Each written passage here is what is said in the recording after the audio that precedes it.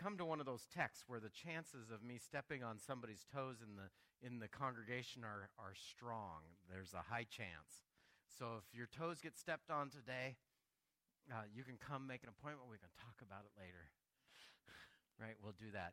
I feel like it's one of those texts, as I do this, as I start to talk about the foundation of what we understand in Christ and what we have in Christ, that the foundation of the text really must be two things. That when we come to the text, we have to learn to set aside what we think it says and read it.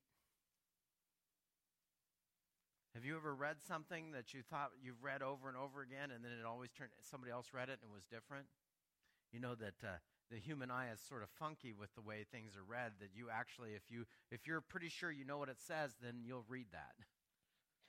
And so I want to do that. And the second thing, this is foundational to everything in Christ as Christians, and that is that our relationship, our love relationship with Jesus and thus God, is central to every relationship we have. That is, the love we have for Jesus, the love we have from Jesus, the love of Jesus in us flowing to other people is central to every single thing that happens in Christ. This is what we know as being filled with the love of Christ. Some places in the Scripture, one of its synonyms would be filled with the Spirit, because you won't be able to do the work of Christ until you are filled with the love of Christ. Before anything else, before you do anything else, this is the foundation of what we're going to do. And I needed to say that because initially I had a 3-part sermon, but I realized this morning that there was no possible way I was getting to the third part, so that'll be in a couple of weeks. We'll get to that later. And I know your bulletin says you're going to handle Ephesians 5:18 to 6:4. And I'm not getting out of chapter 5 today, so 6:1, 2, 3, 4 will be at another time. So I just know I don't have time for it. So let me read this. This is too important to rush. This is Ephesians 5:18 to 21 first. We'll talk about that, and then we'll go in to the husbands and wives text. Okay, so some of you are sitting there going, that. So this is 18. Do not be drunk with wine, in which is dissipation, but be filled with the Spirit. Is there any other words in our world that you can get drunk with? Have you ever met somebody that was drunk with power?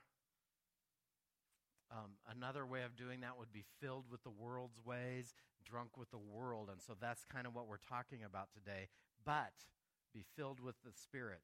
I love the big buts in Scripture. There's a bunch of big buts in Scripture. This is one of them. Don't be drunk, but be filled with the Spirit. The wages of sin is death, but the gift of God is eternal life. So whenever you get to those buts, you got to pay attention.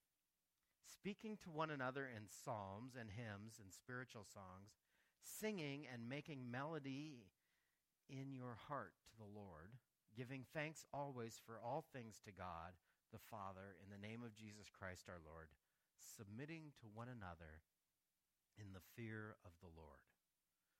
Now in that, there are 6 ways that you know, that you can see when somebody else is filled with the Spirit of the Lord. Let me say evidences. I hate that word because it's not really what it is, but you can always tell when somebody's got like a murmuring, unhappy heart. You can see that in them, can't you? It kind of flows out of them everywhere they go. But you can see the love of God in certain people, and you know that that's where it comes from. So these are the 6 things, the hallmarks, if you will, of being filled with the Spirit. Speaking in harmony with each other. Do you know how to do that? You know how to get along and speak in loving terms and be in a good relationship with people? And sometimes that means that, like, you have something you need to tell them, but you don't tell them exactly the most harshest way, but you speak kindly to them because your motivation is that you love them. Singing amongst ourselves, singing together. We worship the Lord together. That's a hallmark of being filled in the Spirit. It doesn't say sing well. It doesn't say sing badly. It doesn't say sing in 4-part harmony. It says sing together. The third one, making music in your hearts. How do you make music in your heart? This is an attitudinal thing. This is the spot where understanding poetry is important to us, okay? So does it mean that you actually become a composer of music and you do that in your heart and then you have to learn how to read music and do that? No, it means that in your heart, you start to be at peace and love, and the things that flow out of your heart flow out of that song of praise. The fifth one, giving thanks to God. Giving thanks to God in everything that comes from Jesus Christ. Giving thanks to God, it does not say giving thanks to God for everything. You know the difference between giving thanks in everything and giving thanks for everything? So if you believe that you have to give thanks for everything, pretty soon you're giving thanks for the car wreck. Really? No. You give thanks that you survived the car wreck, that everybody's okay, that God still loves you, that the car is just a car, but you give thanks in everything. And then the last one, submitting out of reverence for the Lord. Submitting out of reverence for Christ. That's a toughie. That's the hard one. But as you submit to Christ, then you learn how to submit to others because he asks you to. That means that you're not out there going, well, I really love my Jesus, but I'm not taking anything from you. No, that's not what that means. The opposite of that, drunk on the spirit of the world, drunk with wine, drunk with power, instead of speaking in harmony to each other, you'd be ordering people around. Have you ever met somebody that just likes to be in charge and they just order everybody all the time and nobody ever is in charge of them? I've seen people with too much wine do that too. They just forget that there's a way to be nice to people. They just start ordering people around because they don't know any better because they've taken a chemical and modified their existence for a little bit. That's what alcohol does, right? It modifies your existence. Okay, so instead of singing amongst ourselves, they start murmuring and creating disharmony. You know what a murmur is? You can almost hear the teeth grating underneath it. I just don't like it when they do this. I wish they wouldn't do that. You know what? It's almost, in the Old Testament, murmuring has a synonym. Are you ready? Sedition to the Lord. When you murmur against the Lord, you're trying to start a revolt. Just on the side here, do you know what the difference between a revolution and a revolt is? One wins. Right? So when you're murmuring, you're trying to start a revolt because you're not going to win that battle against the Lord. Instead of giving thanks for everything, you start using everything to get your own way. And instead of submitting to each other, you start taking from each other. That's mine. I get it now. You used to do it. Now I'm doing it. You know, the American ethic, he who dies with the most toys wins. It's a method. It's drunk on the world, if you will. There's one other little topic that I need to talk about before we get in here. Fear of the Lord. I've got my notes here to make sure I talk about this. Fear of the Lord is not four words that you look up their individual meanings and then you add all their meanings together and you get that, like Philadelphia, brotherly love. Fear of the Lord is a completely untranslatable sort of Hebrew topic that is, it's four words that are all hyphened together. It means one thing. It means that you're into a spot where you don't get it and you're not in charge and you know you can't be in charge, and reverent awe and sort of discomfort at not knowing what's going on sort of takes control of you. Do you know what it means to be discomforted in your situation, to not know what's coming on? Do you know what the standard way that humans deal with that? Peter shows us all the way throughout the Gospels. I just love Peter because he gives us whole bunches of bad examples to not follow. He goes up to the Mount of Transfiguration. Jesus takes him and another up there, and Moses and Elijah show up, and Jesus is as burnished brass, and instead of sitting there going, I don't know what's going on, maybe I should be quiet, and let this moment wash over me so that maybe I can understand later. He says, it's good for us to be here, Lord. I can make a temple for each of you, and we can just worship you. And God interrupts the moment and says, no, this is my son. You listen to him. By the way, if you're reading that and you didn't think it said temples in there, they're doing this thing. It's one of the spots I really dislike about our English Bibles, that they just don't say. He literally says, it's good for us to be here. Let me make a tabernacle for each of you. It's not shelters. It's not tents. It's a place of worship. And so if you're up in that mountain and you're seeing Jesus and Moses and Elijah, and he wants to worship Moses because he brought the law, and he wants to worship Elijah because he's the face of the prophets, and Jesus is there, you've made a mistake. Right? You have stuck your foot in it where it didn't belong, and you stuck it in deep. But fear of the Lord does this. Humans try to do this. Now, to be honest, Peter is trying to normalize, or the word I would use of this, he's trying to terraform the situation. He's trying to make it earthly so he can fit in and understand it. The example I think about this the most is when we took our kids to the hotel. How many of you have ever taken kids to the hotel and had them start to act differently, and they jump on beds even though they don't do it at home, and they do all that? You know what they're doing? They're trying to find out where the rules are and if they're still the same rules that they were other places. They're terraforming their world. They're trying to find out where it is and be comfortable. Peter, that's all Peter's trying to do, is he's trying to take something from God and make it understandable so he can live there. But the problem with the Bible, and some of you have mentioned this to me, do you know there's places in the Bible you're not ever going to understand it very well? I just want you to start getting used to that thought. There's some stuff in the Bible that God's going to explain to you later when you're better, right? When you're more human, when you're who he made you to be, and finally sin is revealed. By the way, there's all sorts of things in the world. How many of you understand physics? Okay, so you're already used to not understanding some things. You just have to apply that crossways into the Bible a little bit and get used to it. But as we read our text and as we do this and we read into it, it's the same thing we do with texts that say things we don't like. I'm about to get to one of those texts. That we read into it the things that make us comfortable to make it like our world so that then we can be comfortable and know how to live there. The ancient world had a thing of this. All the philosophers would give a conduct code.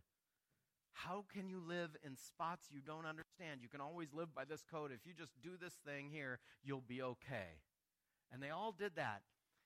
They all did it, always in a hierarchical way, that they would start with the most important person in the room and they'd move down the thing. So I'm going to tell you that Paul puts the entirety of the conduct code, of the household code that everybody there would have known on its ear. And if you think he doesn't, let me start.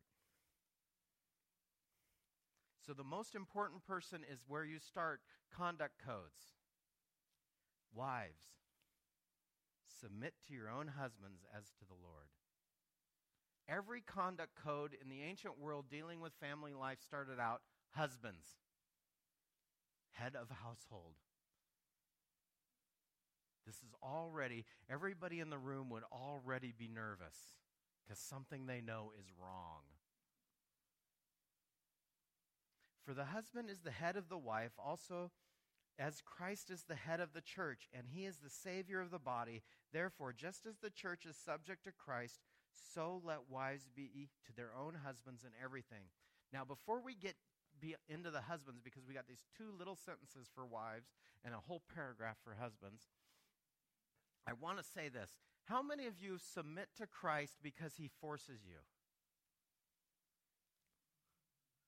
Have you ever been forced to submit to Christ?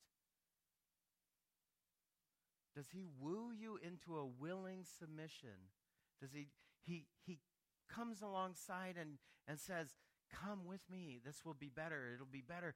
So you can't force anybody to love anything. You can't you could force people into submission, but it's not a loving submission. Let me make sure we say that.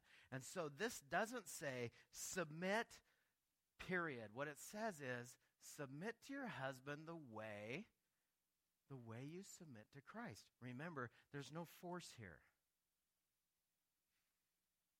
Okay, husbands, are you ready? I want you to grab your pew. There is one way, by the way, and I'll get to this, there's one way that is absolutely not possible to read this when you read it. It's the way most people read it. So let's... Husbands, love your wife just as Christ also loved the church and gave himself for her.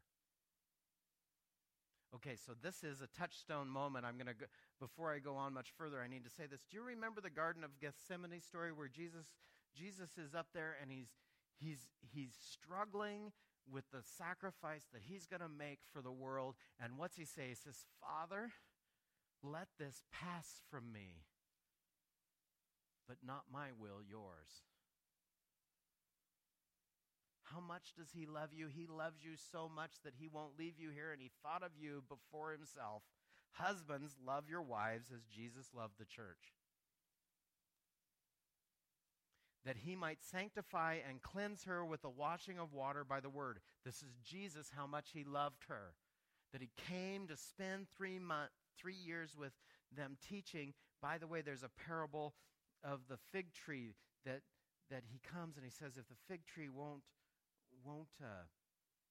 produce fruit, then we'll dig around its roots for 3 years, and we'll do that. Do you know what Jesus is doing with this 3-year ministry around the nation of Israel that is the symbol of the fig tree? He's digging around the roots, and he's pouring the teaching onto it to see if it'll make a difference. Please, God, make a difference.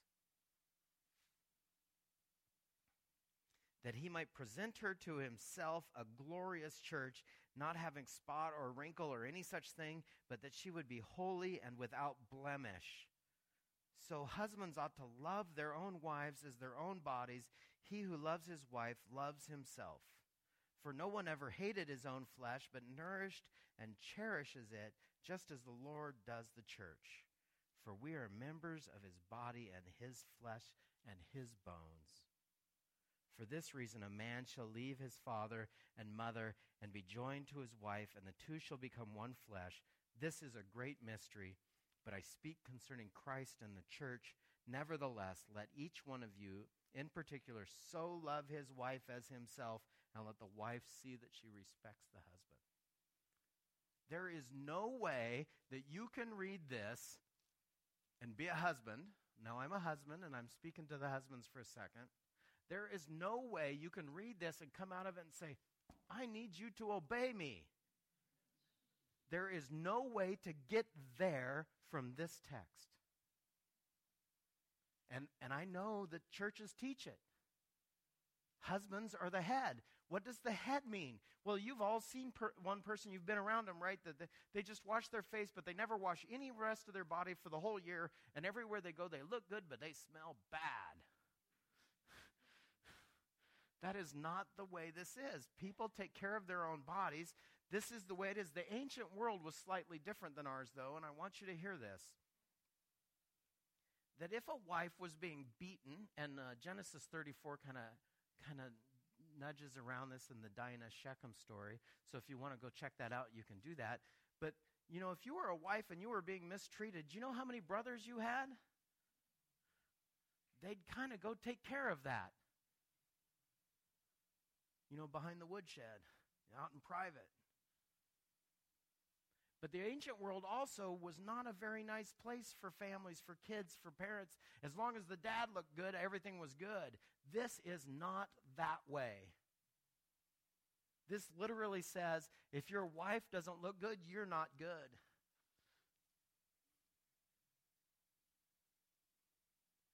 This is a judgment on the way the world does things and turns it on its ear. There's no possible way to read this otherwise, as Christ loved the church. And just in case you were wondering if it was okay, be filled with the Spirit, not with wine. Don't do it the old way. There's another text here that says, have the mind of Christ. Are you ready for this? What is the mind of Christ? There's one place that tells you what Christ's mind was like. This is from Philippians 2. I will pick it up at verse 4. Let each of you look not only to his own interests, but to the interests of others. Have this mind amongst yourselves, which is yours in Christ Jesus, who, though he was in the form of God, did not count equality with God as a thing to be grasped, but emptied himself by taking the form of a servant, being born in the likeness of men, and being found in human form, he humbled himself, obedient to the point of death, even the cross. That's the mind of Christ. So husbands, if you feel like I've got the bony finger of indignation pointing at you today, not at you specifically, but maybe a country that has long said and read the text the way they wanted to read it and then said, that's what the Bible says. The technical term for that, if you want the $5 word for it, is eisegesis. Exegesis means that I read out of the text and I explain the text to you. Eisegesis means I read whatever I want to into the text, and then I tell you what I think it says. Now, I'm telling you that Paul makes sure that he starts before this text, he talks about what it means to be filled with the Spirit. And just in case nobody got that, all throughout this text is as Christ, as Christ, as Christ, as Christ. And Christ, by the way, always ever woos people into a loving relationship. So even if this were a hierarchical statement, which it is not, which you can't read it that way, if I'm honest with you, you just take it down and rewrite it in your own words sometime and make sure the words, it does not say that. It says that you should be wooing and caring for each other and loving them. And so wives, let me ask you a question. If you had a husband that didn't come around and stamp his feet and say, you have to obey and do it my way and do all this, would you honor them? That's not that hard.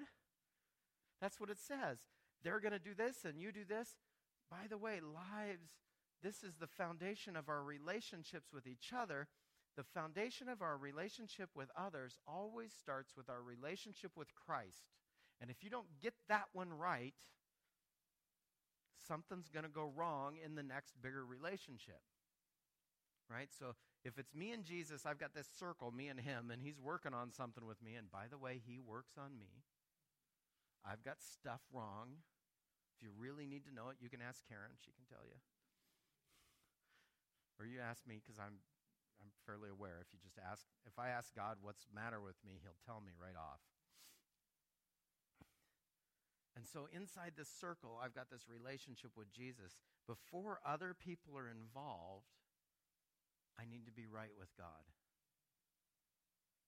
And on top of that comes a slightly bigger circle, me and Karen.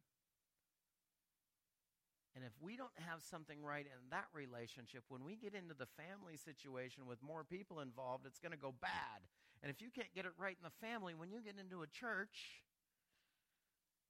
is it going to be okay? If it all starts down here with this loving relationship with Jesus as he pours his love into you and you start to learn how to be loved and how to love. This is a radical thing. This is not the way the world says to do it. This is all your relationships upside down, isn't it? But I get to be in charge. No.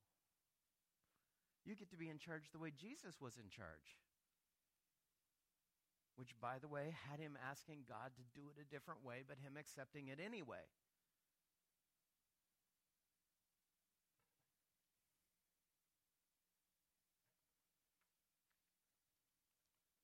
I'm making a decision here. We must learn how to submit ourselves to what the Bible teaches us, not what we think. Here's an example of it. When we all get to heaven, what a joy it will be. Write the song. What's the Lord's Prayer say about when we all get to heaven? You say this prayer every Sunday morning. Our Father, who art in heaven, hallowed be thy name. Thy kingdom come.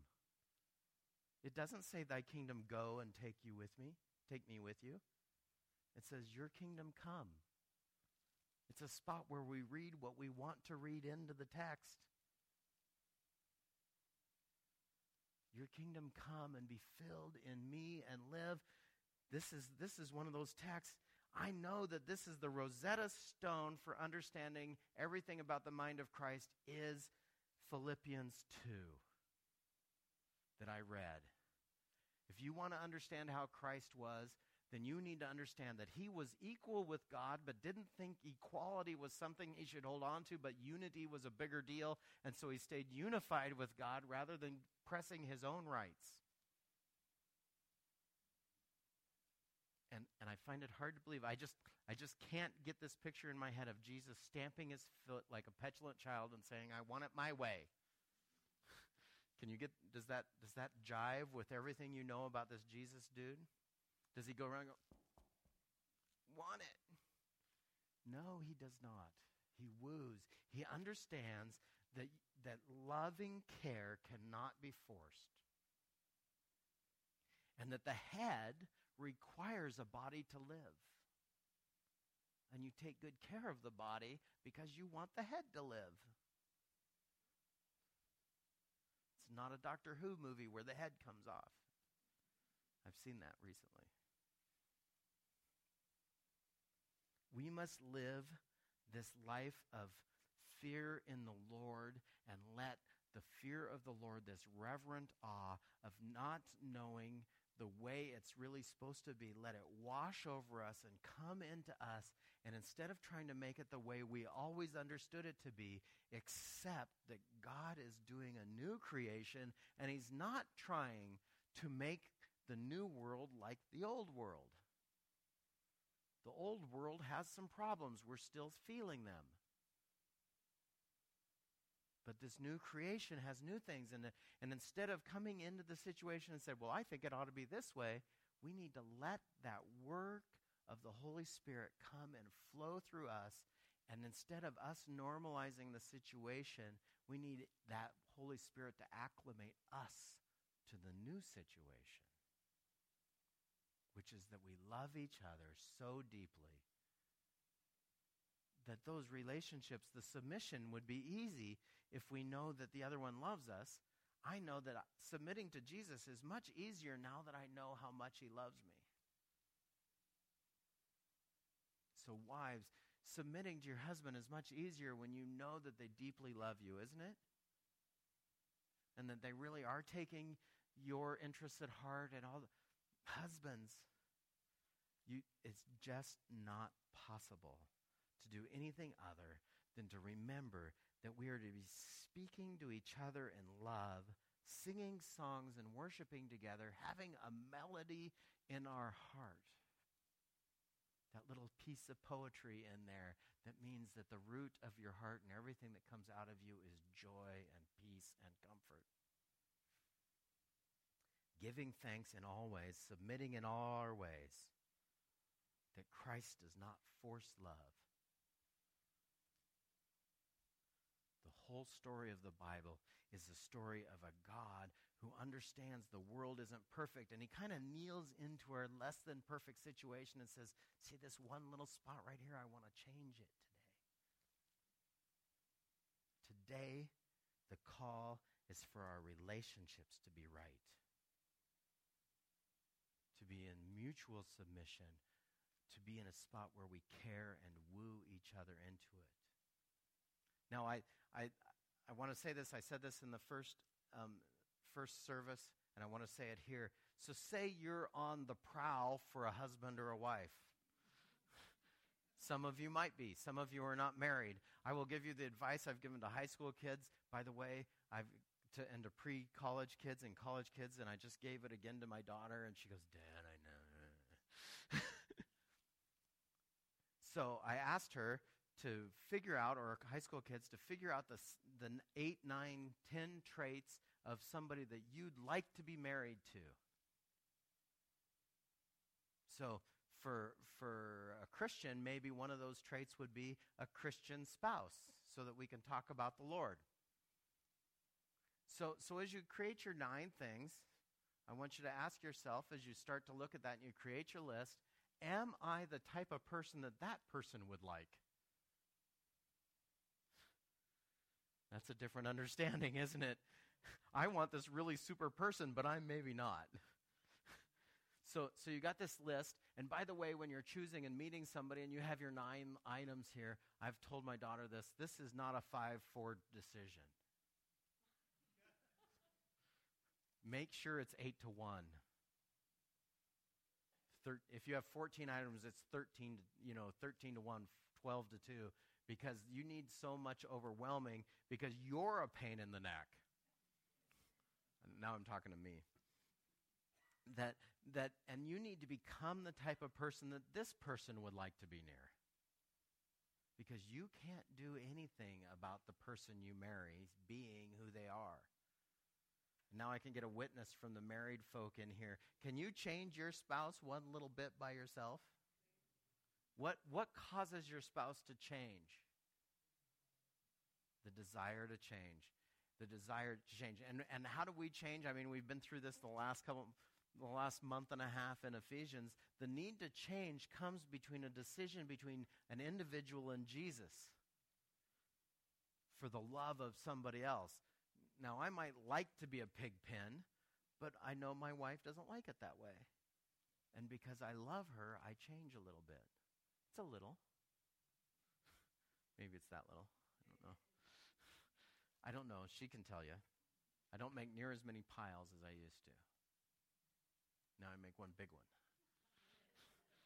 No, but this is the way it is. And so we become the sort of people that somebody else would like to belong. That's back down to this one relationship with you and Jesus, me and Jesus. And everything flows out of that. Marriages flow out of that. Church life flows out of that.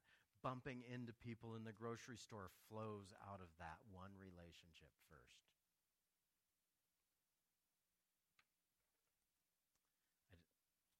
There's more to say. I'm not going to. So I'm going to put this up here for now. Will you, there's always going to be more to say on relationships, isn't there? Let's pray. Lord Jesus, I thank you for your word. Will you wash us with your word? As it seems to say something that we didn't think it would say, help us be changed. Help us take that to heart. Let's be different. In your precious name, amen.